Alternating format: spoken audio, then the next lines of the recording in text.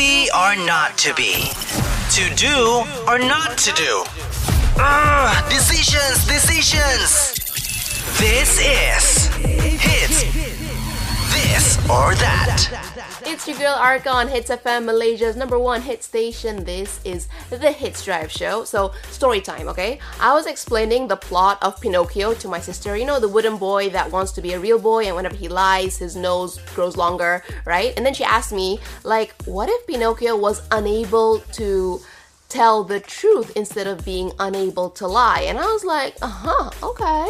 If I had to choose for myself that story, being unable to lie or being unable to tell the truth, I don't know, it's such a hard decision because sometimes, let's be real, we need to tell like, a little white lie. For example, telling my baby cousins that the Tooth Fairy or Santa Claus is real. But then being unable to tell the truth is like, it's a lot more harmful when you think about it. So I don't know, I'm like, I can't pick. I just cannot. But yeah, I can't pick.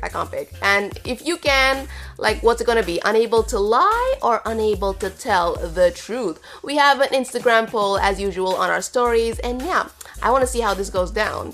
On that note, right now it's Kiss Me More, Doja Cat and SZA on Hits FM.